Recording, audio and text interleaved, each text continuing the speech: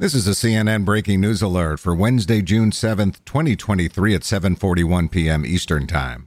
The Justice Department recently informed Donald Trump's legal team that he is a target in a federal investigation into the possible mishandling of classified documents. Sources familiar with the matter told CNN. That's a sign prosecutors may be moving closer to indicting the former president.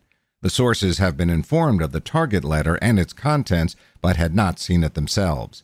Prosecutors' decision to inform Trump he's a target crystallizes that special counsel Jack Smith's investigation is focused on Trump's actions and not just the actions of people around him. For more CNN audio news, go to cnn.com/audio, cnn.com, or the CNN app.